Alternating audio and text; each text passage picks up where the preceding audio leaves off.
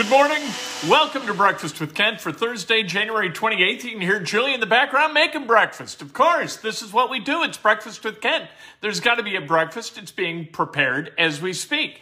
We're brought to you, as always, by the great people at Today's Dentistry, Dr. Mike O'Neill, the best dentist I've ever gone to, the only dentist I've gone to the last 27 years. Make him your dentist today. Take control of your dental health. 317-849-2933. Let's talk about sports. Jim Irsay, the owner of the Colts, is a gift that keeps on giving. Every time he talks to the media, he's fantastic at giving talking points to the media that last virtually the entire year. And yesterday was no different. He talked a lot about the future of the franchise and where the Colts are in terms of pursuing a quarterback, what kind of quarterback they want. He said three things of interest. The last I'll say, that's the best. The first is that what the Colts want is a guy who can lead them to compete for a Super Bowl now, because he believes in a lot of places the Colts are Super Bowl ready. Unfortunately, a lot of those places aren't the important places. You know, everything's important. You need 22 starters who can all play. The Colts, they're a little bit deficient right now at edge rusher, cornerback, quarterback. Those are three really important spots, and they probably need another weapon, which Jim Irsay acknowledged, either a wide receiver or a tight end, somebody who can go out and catch a dang football. I sound like Phillip Rivers, dadgummit. So what he said about the quarterback position is that they want that veteran. The best case scenario, what they would really like, is a quarterback who they could draft and build around for the next 15 years. You don't do that with the 21st overall draft pick, and there is no clear route from 21st overall to the top pick to go get a guy like Trevor Lawrence. That just doesn't exist. So what you got guys like Matthew Stafford, who could come into the Colts as part of a trade, and the Colts could figure out a way for the next 3, 4, 5 years to be competitive with Matthew Stafford as quarterback. Can you bring him in and, assume that he's going to be better than he's been in Detroit? Well, Detroit's been a hot mess for virtually Stafford's entire career.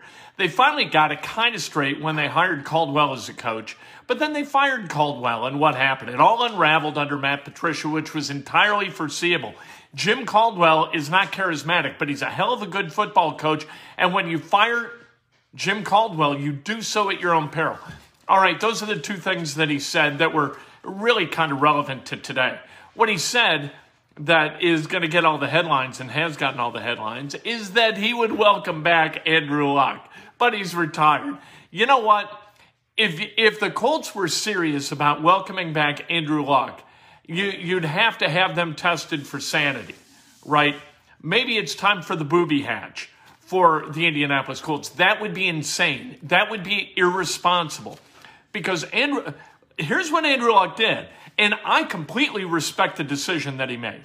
Love the decision he made. Look, you've got a wife, had a baby on the way.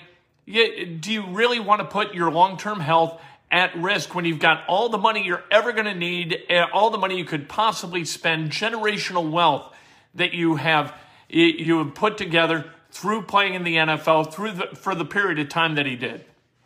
What is the point moving forward? You question the timing, right? 15 days before the opener, he announces, adios muchachos. You can't do that. And I'm sure there's a backstory behind the timing that hasn't been shared with us, but you can't do that. And if the Colts open themselves up to that kind of chaos again, it would be absolutely foolish and ridiculous and pointless. Because what happened the first time threw that franchise into complete chaos. They're still reeling from what that was. With Andrew Luck, in the way that Chris Ballard was putting together the roster, they were going to be a Super Bowl contending team for 5-6 years, right?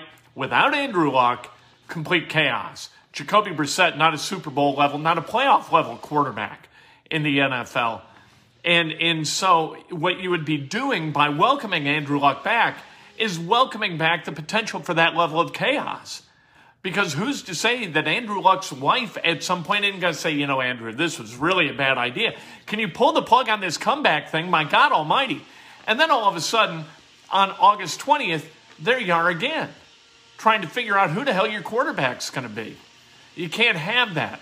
That level of chaos you cannot invite into your building, and that is exactly what the Colts would be doing by actually welcoming Andrew Luck back. I'm sure that Jim Irsay was being politically correct and generous of spirit when he said that he would welcome Andrew Luck back. I don't believe that they would actually do it. If he wanted to come back, you trade his rights. You get something because you can't count on anything. All right, let's talk about the Pacers. Pacers, 116-106 winners last night against Charlotte. They were terrific. Good morning, Bill. How are you? Pacers, really, really good. Domas Sabonis, excellent. 22, 11, and 10. Another triple-double for Domas. What a passer. This guy just knows how to play basketball, and that's why he was the key component to what the Pacers got for Paul George. Outstanding trade in that you got Sabonis, right? An all-star level player, going to be an all-star again. How about Miles Turner?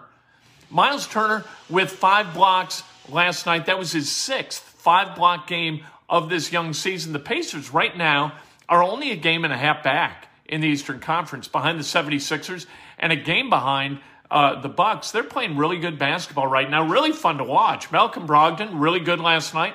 25, 7, and 6. Dougie McBuckets went off last night for 28. Only 1 3-pointer. Not hot from beyond the arc. Only 1 of 5. But really played well. Scored the basketball. Can attack the rim. He and Jeremy Lamb are really kind of a cool dynamic duo of that second unit. When this team gets healthy, and you've got Karis LeVert, and thank God he's going to be okay with the cancerous mass on his kidney being removed. When you've got LeVert, and you've got T.J. Warren, and you've got Turner, Sabonis, and Brogdon as part of that starting unit, and then you've got a second unit with Jeremy Lamb and Doug McDermott, man, can you score points?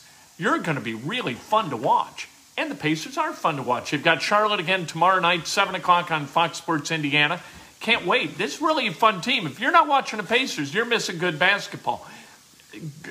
Good guys, and I think they enjoy playing together, which is not entirely common in the NBA. The Houston Texans, they've hired their next head coach, a guy named David Culley. If you've never heard of him, you're not alone. He was the assistant head coach for the Chiefs, and then since then, he's been the assistant head coach for the Ravens. Everybody who's worked with him says he's a very loyal, enthusiastic, energetic, positive guy that the Texans are getting. He will be the 5th minority head coach in the NFL. The Ravens, as a result of the Texans hiring Culley, are going to get 2 third-round compensatory draft picks, which is interesting. Part of the kind of that incentive program that the NFL has presented to teams. If you develop minority coaches and they get hired as head coaches, you're going to get some draft picks. Good. I think that's a good thing. We'll see whether David Culley can coach, whether he can get Deshaun Watson kind of on board with returning and being a part of that franchise, because without Deshaun Watson, what do they have? They got an aging J.J. Watt who can't stay healthy. Butler versus Xavier tomorrow night at Henkel Fieldhouse. That game at 6:30 on Fox Sports 1. Then Saturday night, you got college basketball up in West Lafayette. Purdue hosting Minnesota. Minnesota ranked. This is a pretty good team. Maybe Richard Pitino finally putting it together up in Minnesota. I don't think so, though. I think they're going to falter down the stretch. I just think that's the way Minnesota does business. You see in fits and spurts that they can play, and then all of a sudden they disprove what you feel is their ability to go out and win in the Big Ten. I don't think that they win in West Lafayette. I think Purdue, who is really fun to watch, as opposed to their Big Ten brothers to the south. Purdue, really fun to watch. Looking forward to that game Saturday night. Indiana doesn't play this weekend because Michigan has suspended all athletic activities. What are you going to do? Pat Fitzgerald, head football coach at Northwestern, signed a 10-year extension yesterday. That is going to pay him a lot of money. Because Northwestern is privately owned, they don't need to release it's a private school. They don't need to release the terms of their contracts. We can't file Freedom of Information Act requests in order to get that information. And so, you know what? We just know he's going to get paid a lot of money or he wouldn't have signed the deal, right? What do we care?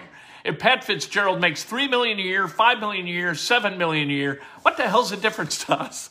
Why do we need to know? I guess we're just curious about that kind of thing. Let's celebrate some birthdays, shall we? On this, well, it's still dark. I don't know whether it's lovely or not on this Thursday morning. Doing breakfast in the dark, man. I'll tell you, winter needs to be over now. Let's get winter done now. Kent Preston, happy birthday. Love all guys named Kent. People named Kent, they go through a special level of turmoil as they have been mocked by their classmates because Kent rhymes with things. Kent, you put one vowel in there in place of another. All of a sudden, you got another word that sounds different. Anyway, Paul Bogdanoff, happy birthday. The great Fred Nation, celebrating a birthday. Sandy Cohen and Brandon Nicholson, celebrating a birthday. If today's your birthday, you celebrate like hell. If it's not your birthday, you celebrate somebody else. That is best done with an honest and specific compliment. Just be nice to each other. Lift each other up. These are the doldrums, right? Weather-wise, light-wise, COVID-wise, we got doldrums. And if we can be a source of light for one another instead of a source of darkness and negativity, wouldn't that be nice? Yes, it would be. Are we capable of that? I don't know. Some of us seem to be. We'll talk to you later today. Inside Indiana Sports, I wish Jim Irsay would talk to the media every single day.